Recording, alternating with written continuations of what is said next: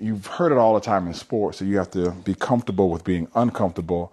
What I tell people is you have to actually bathe yourself in discomfort. Bathe yourself in discomfort. Bathe yourself in discomfort. Bathe yourself in discomfort. Bathe yourself in discomfort. And you've heard it all the time in sports, so you have to be comfortable with being uncomfortable.